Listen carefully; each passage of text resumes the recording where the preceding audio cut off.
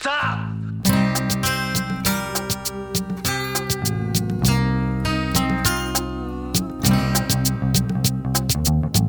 Sure you want the rest of it? Dirty Harry Minute. Dirty Harry Minute. Dirty Harry Minute Podcast. Dirty Harry Minute Podcast. Every penny's worth. Welcome back to Dirty Harry Minute, the only podcast in the world to review every minute of that 1971 Warner Brothers classic, Dirty Harry. I'm one of your hosts, John, and I'm joined with usual co-host, Trent. Hey John, how you doing? Good, how are you? Yeah, alive and well today. It's a beautiful winter's day here in Melbourne and, loving life. The sun's out, it's a bit chilly. What about our second co-host, Tim 1? Well, he's got paternal duties. Sorry, I just looked at Tim 2 at this second one. Oh yeah, well, he's just sitting at the other end of the table. So, but our other friend Tim, baby duties. He should be back on the program very soon, possibly remotely. He's doing Dirty Daycare, I think, Dirty Dad Daycare. But Tim 2, welcome Tim 2. Hi, John. Thanks for having me back. You're welcome. And we have recurring guests, Shane. Hey, g'day. And Mandy. Hello, everyone. Pleased to be here, Mandy. I'm stoked. Can't wait. Still haven't seen the movie? Still haven't seen the movie. Well, one person that has seen the movie is, he's one part of Indiana Jones Minute, and I hear that he may have drummed the legendary Dick Dale. We have Indiana Jones Minute. We have Jerry Porter. Hello.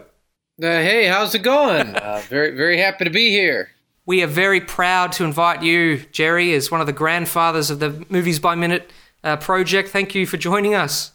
Oh, it's my pleasure. Thanks for having me. Is that grandfather or godfather that you meant to say? It's a Godfather Minute. Are you a big fan of Dirty Harry, Jerry? I am. I hadn't seen the movie in decades, but I did watch it. When I was younger, and it was really interesting to see it. Again, I guess as an adult.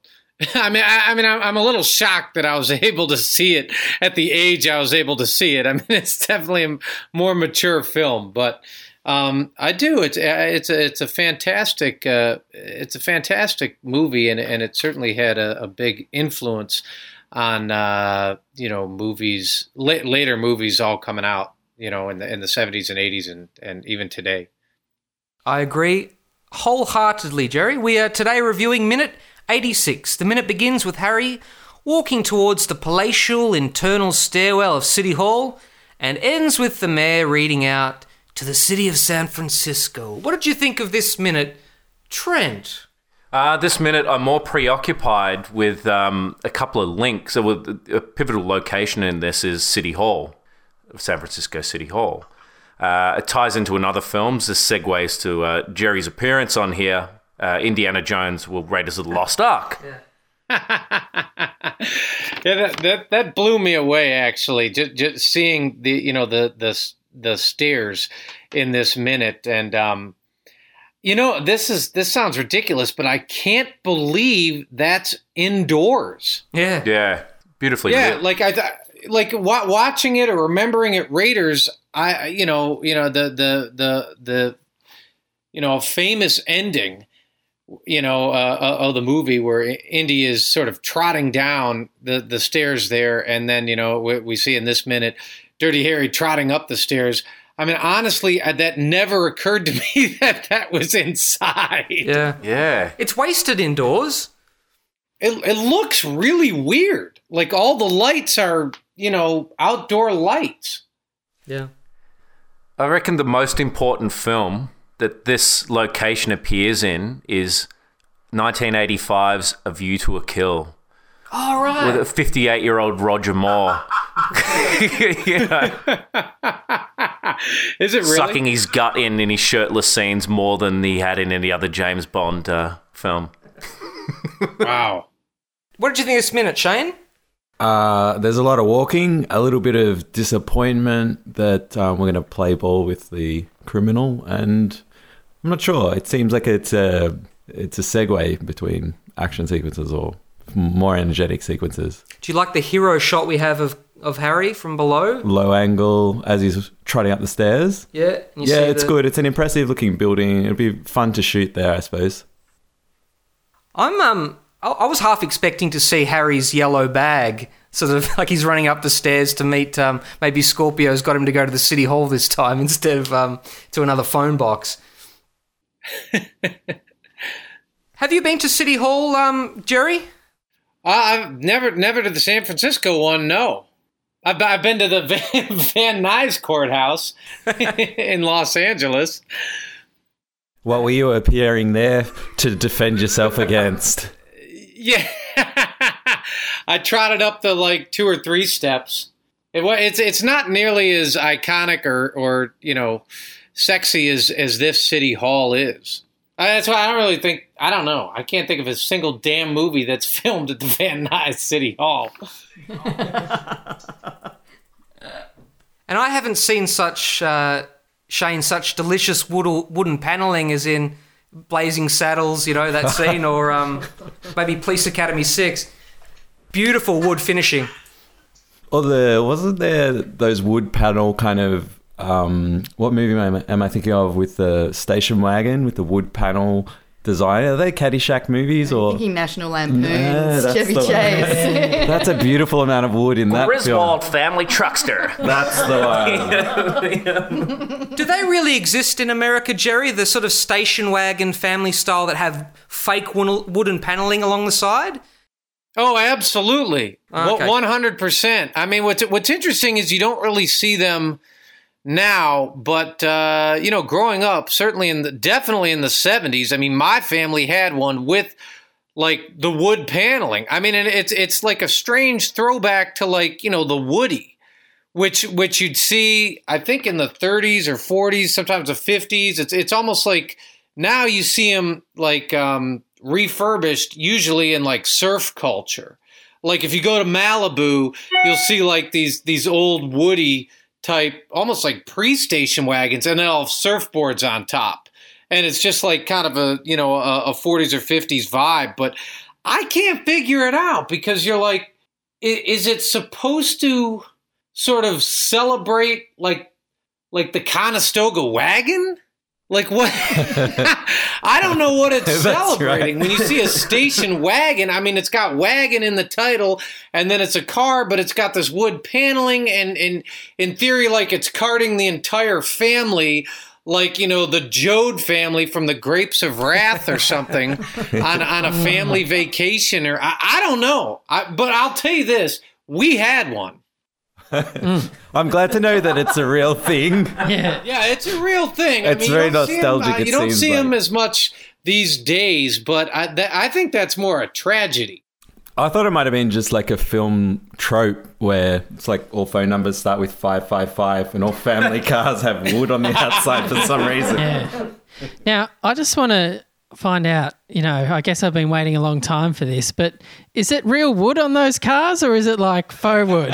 No, that's got to be, there's got to be a vinyl kind of pretend. That's a great question. I mean, if you get those old time ones from back in the day, yes. What? Yeah, it is, as far as I could tell. I mean, it's almost like they ad hoc plastered a wagon on it. Not the 70s style one, though, surely. No, the 70s style one, it's like, I don't know, it's almost like a holdover or like a vestigial organ that you'd see. You're like, dude, you're not fooling anybody. We know that's not wood. And it's not.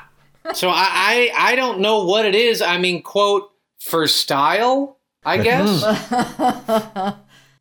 We have Bressler comes off the balustrade and he introduces Callahan to the secretary, Millie. What is that necessary, Mandy? Does he really need this 2-second interaction? Well, I mean, I don't know. Is this, one step forward for feminism back then? I don't know.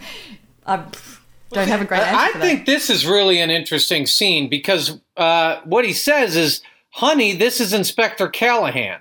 And so I'm thinking, is this his spouse behind the desk? Okay. Is this a love interest, And then if you look to the right of the screen, you see this big, beautiful white bouquet of flowers. Yeah. And I thought maybe there's some sort of, there's love in the air in the office. This particular scene, I'm guessing, this shot, I should say, was actually shot in San Francisco. The only reason I'm telling you that is that actress has 2 credits to her name. This film, uncredited, and an episode, the pilot of The Streets of San Francisco. So there you go. Wow. Andy Robinson had a guest star in one of those episodes. Oh, did he? Yeah, we understood that Warner Brothers, Don Siegel got permission from the mayor at the time to film. So yeah, it's definitely San Francisco City Hall, 1971. I'm just really disappointed in this scene, Tim, because I thought we finally might get to see the famous on your ass seat that Harry was sitting on at the start of the movie waiting for the mayor. But no, What would you do to that seat if you had access to it, John? I'd sit on it. Yeah, good. They don't light hallways in this film, do they? This scene's during the day, isn't it? Yeah, bright sunny day. It's bloody dark in there. And if you look at the candid photos of that location now, it's beautifully lit, illuminated by natural light outside. So I wonder, I'm guessing they did that shot at night. The seams are coming undone. Then Raiders... Sorry. Oh, sorry. I didn't mean to jump in. Or is it symbolic? Like, I've been sort of having this kind of idea of walking into the belly of the beast. Yeah. You know, like it's... And even with this scene where they're in the very dark corridor and they're just lit and then they're dark again and then they're lit and then they're dark again. It's all kind of symbolic of, you know, this dark place where things might get done or they might not. I don't know, you know? That's a very good point. With that hallway that they walk down, I mean, during the day, there's no way in hell that hallway is going to be that dark. I mean, it's a functioning office. It's a lawsuit waiting to happen. Yeah, right. There's workplace rules around that. Even back then, there would have been. I don't know. I mean, as we discussed earlier, there's love in the reception area. Who knows what goes on in that darkened hallway? Mood lighting in the hallway. Maybe it's inviting. I think clearly it's a farting hallway. You got a bit of gas. It's like I'll just go down to there and let it absorb. This again ties back to Indiana Jones. For one reason, just before we started the recording, we were watching the episode, the 7 minutes Harrison Ford appears in of one episode of the Young Indiana Jones Chronicles, and the mini sax he plays. And you can sort of picture some of that music, I can't even speak English today, playing, shall we say, as they walk down that darkened hallway. It's funny. I saw that episode when it aired originally and never again. I saw it once when it first aired here in about 1994, but today was the first time I'd revisited just that scene. Since then, yeah. It's what's crazy is that apparently wasn't even the first episode. No, it was midway through. Yeah. Yeah. And I was sick at home from school or something like that, and it came on, and I thought, what the hell? That's him in this episode. Very strange. It is. Yeah, it is. Jerry, is it strange that Bressler, maybe he's not allowed in the room with the mayor unsupervised and the mayor won't let him in unless Harry's there because he's got bad coffee breath or something? Like, it seems to be, Harry, quick, come here. I need to go in the room. The mayor won't let me in there unless you're in there. I agree. That is really strange. I don't know why that's the case. Otherwise, this whole movie is kind of strange because they all keep coming to Dirty Harry, and yet then they kind of scold Dirty Harry, and they don't welcome his tactics. Which hell, his name is Dirty Harry. But yet they keep inviting him in, and then they kind of make him unwelcome, and then they try and control him and tell him what to do and what not to do. But then, of course, they invite him back in again later. And what I really like is, one of the last scenes we see with Dirty Harry and the government and the bureaucracy of it is he's like, go find yourself another delivery boy. Meaning, like, he's made a decision here. This is all this push and pull. It's finally broken the camel's back. You know what I mean? He's like, I'm done with all this.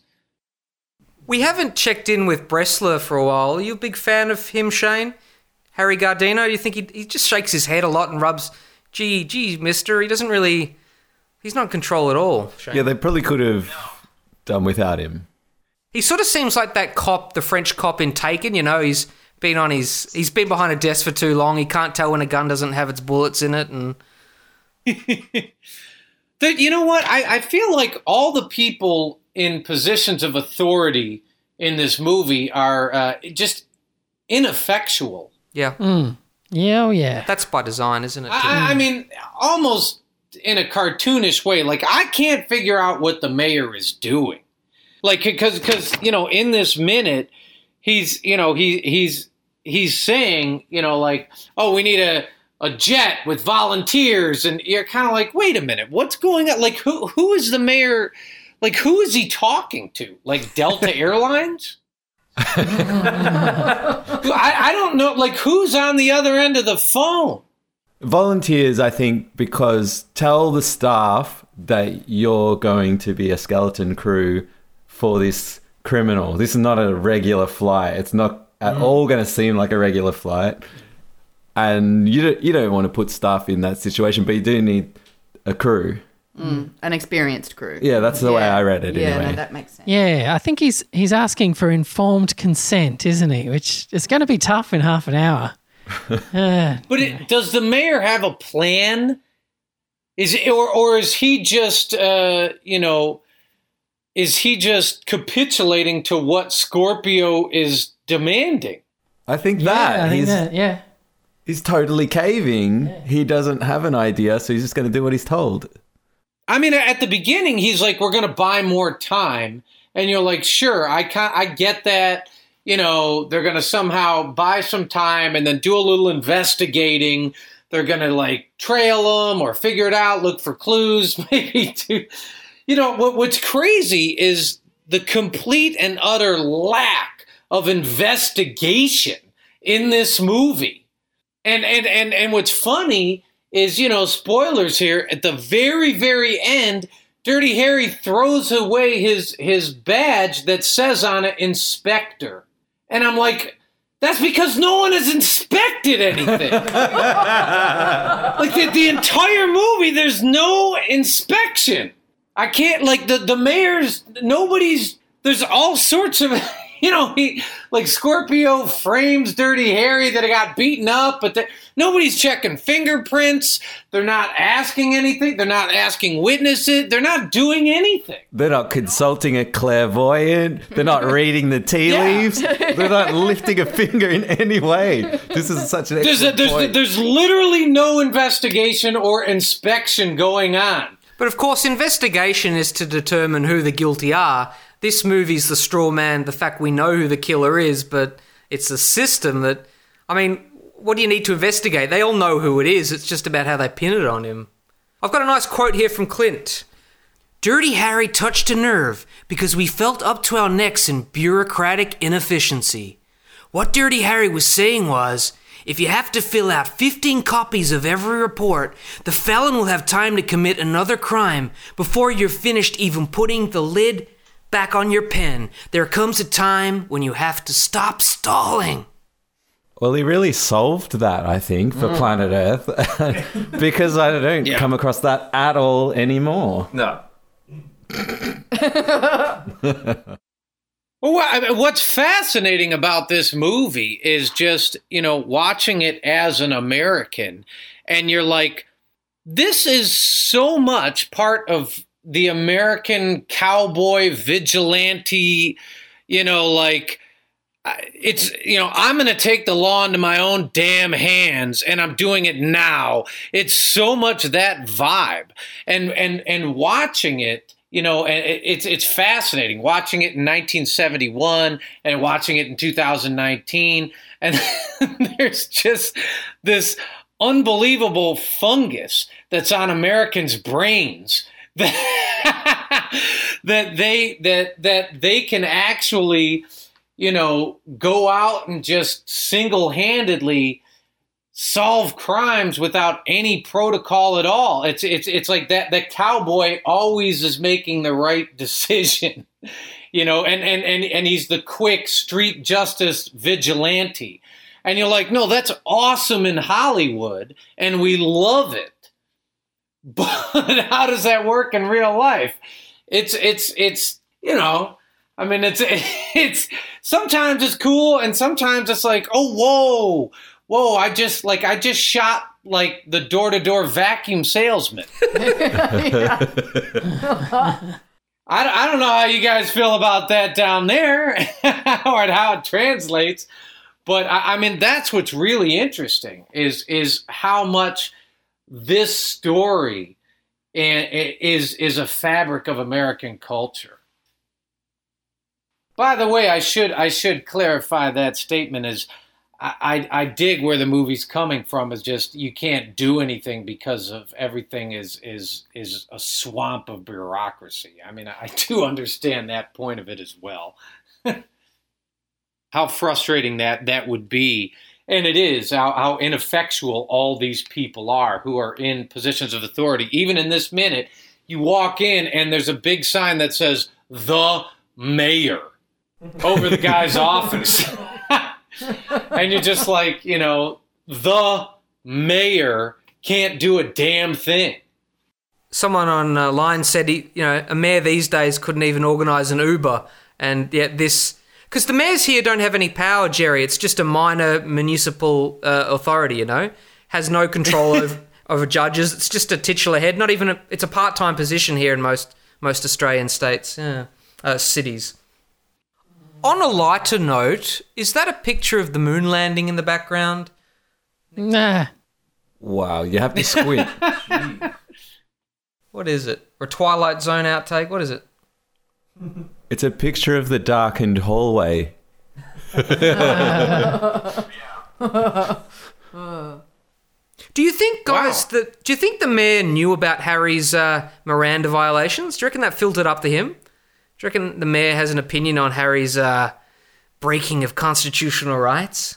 I'd say yes. Mm-hmm. I'd say because if it ever got out to media or whatever, he'd have to be the one answering the questions about it. So, he'd want to be in on the know. Oh, Mayor, just in case just in case there's any issues. When I was a kid, I used to think it was called Mayor. And then I used to get smacked. No, it's Mayor in Australia. But yes. Anyway, I think that if it got out and he didn't know about it, he'd have to be on his toes, ready to answer questions about that violation. Tim, do you like the mayor? We only see him twice in the movie, but he sticks out. Like he's sort of like Donald Pleasance in Halloween. He stamps himself over this movie. What do you think? Oh no, look. Hey, he hasn't really made an impression on me, I'd have to say, John. Do you think he'd be a good guest at dinner parties? He'd be a good mayor, I think Bresler's more entertaining. I was just reflecting quietly here that I think the first minute I did on this show, or certainly one of the early ones, was kind of like this. It was the scene when, someone had gone missing and they were getting the ransom note, and Bresler was, just... Well, back then he had a pair of panties to sniff, and I think this is a bit different. He's out of his depth now, but he's still entertaining. Yeah. Let me ask you guys: is anybody likable in this movie? We sort of like Chico's wife in a lovely green jacket, slyly flirting. Oh, that's an amazing green jacket. Yeah. Yeah. The one thing I remember about this movie that is one hell of a jacket. And Chico is... I like Chico, right? Yeah. Yeah. We're supposed to like Chico? He's presented as likable, right? He is, yeah. We'd like to see more about him. He's mentioned in the sequel Magnum Force as being a teacher now, so we're grateful that he survived in the timeline, but we don't really get to see much of him at all, No. Yeah. Well, there's a verb strongly associated with him that Dirty Harry uses. He calls him, he says he's quitting. Yeah. What? And you're like, that's a little harsh. It's a loaded word. He's quitting. The dude's been shot like 3 times or whatever. But then Harry, of course, says, and he's right to do so. Yeah. Yeah. We also had some affection for the liquor proprietor, Jerry, but we didn't think... He laughed too much at the spousal abuse joke. He didn't slap Scorpio down for that spousal abuse joke. But aside from that, we liked his verve, his moxie. He's a little cocksure though. He's like, I keep it right here where it's safe, and he pulls it out and points. You're like, dude, what are you doing, man? What are you doing? Like, he pulls a gun out and points it at a customer. I like that Q character. A bit of a rip-off, but no, he was great. The little earpiece that he gives. Oh, yeah, Harry. the guy that, Harry's AV guy. Yeah. Just bring it back he's to me cool. in one piece. That guy. So some minor players have, are quite likable, and all the main players, maybe not. Scorpio apparently just delivers this message FedEx to the mayor. There's no cool delivery system. He doesn't leave it in the park disguised as a bomb. He doesn't leave it on a rooftop TV antenna. He's just, oh God, he just sends it straight to the mayor. Even Scorpio's, annoyed at the predictability of this script. Like, let's just get this movie finished. I sort of noticed that his crimes become more spontaneous, like that they started off very distant and sniping, and then it's like more intimate and burying and kidnapping, and now like where it's going is just more spontaneous, taking more risks. So that the letter arrives like that kind of fits with that, I guess. We've already seen one kidnapping and that ended up horribly, right? Now he's got a school bus of kids. But in real life, it seems like kidnapping's a crime of desperation. You know, like you've got hostages, a bank robbery's gone wrong, an assault's gone wrong, then you capture someone as a last resort. But back then in movies, it was like, wow, kidnapping kids, that's horrible. I mean, it is horrible. Yeah, it's like it's escalating. I think that's why they did it. That is a brilliant point. That when the fact that I feel like, that you said Scorpio, he's getting more. I don't know. He's becoming less focused in his criminal activity, to the point where we're getting at the end. He's like, I want a jet. Yeah. And you're like, dude, what are you going to do with a jet? Like, I mean, where are you going to go? And he's like, well, I'll let the pilot know. And you're like, nah, come on. Like, you don't have, I mean, this is weird. Like, you get the impression, maybe in the first 30 minutes of the movie, you're like, now here's a guy who's nuts and he's crazy, but I think for some reason, I feel he's got a plan. In his own mind, he's going to kill people symbolically, or there's going to be some sort of plot or some sort of meaning to his madness and a methodology to it that's going to make sense. And then as the movie progresses, you're like, I don't know why this guy is kidnapping or killing people. I mean, other than just pure sadism. And he can't get away with it. Like, you're in a jet. Everybody knows where you are. And when you land, you're totally... Don't forget, Dog Day Afternoon hasn't come out yet. He doesn't know how all those plans lead to your demise. Unless he's going to do that thing where you just jump out with your parachute. Like, the jet has to land. Yeah.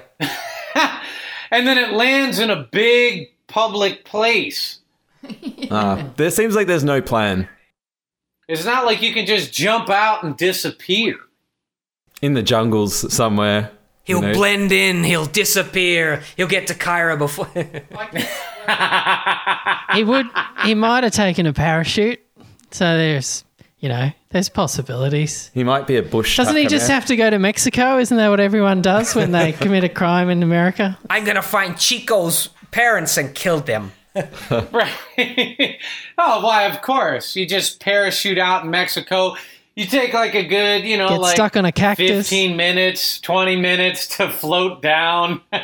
The entire country can see where you're going. Big green parachute. Yeah. Well, that's pretty much all I have for this minute, guys. I suppose the letter's always to the city of San Francisco. Don't you think some miscreant like Scorpio go, hey, fuckers, or, why is he addressing it to the populace at large? He's got a grudge. It's not very crystallized. He hasn't really figured exactly out what he's trying to do and why and how he's going to get away with it, or why he doesn't need to.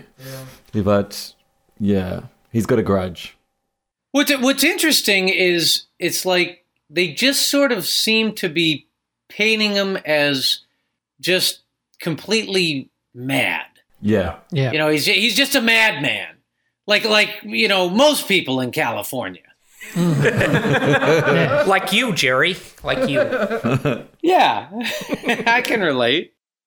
Well, many thanks for joining us, Jerry. Can we talk you into coming back for one more minute? No, absolutely. I'd be happy to. I think that there's a lot more we've got to investigate. Like Harry refuses to. All right, many thanks for joining us, Tim. Yeah, no worries, Shane, John. Thanks, guys. Mandy, Thank you. Trent, Many thanks. Jerry. Thank you. We'll catch you next time on Dirty Harry Minute. Give me land, lots of land under starry skies above. Don't fence me in. Let me ride through the wide open country that I love. Don't fence me in. Let me be by myself in the evening breeze. Listen to the murmur of the cottonwood trees. Send me off forever, but I ask you please, don't fence me in. Don't fence me in.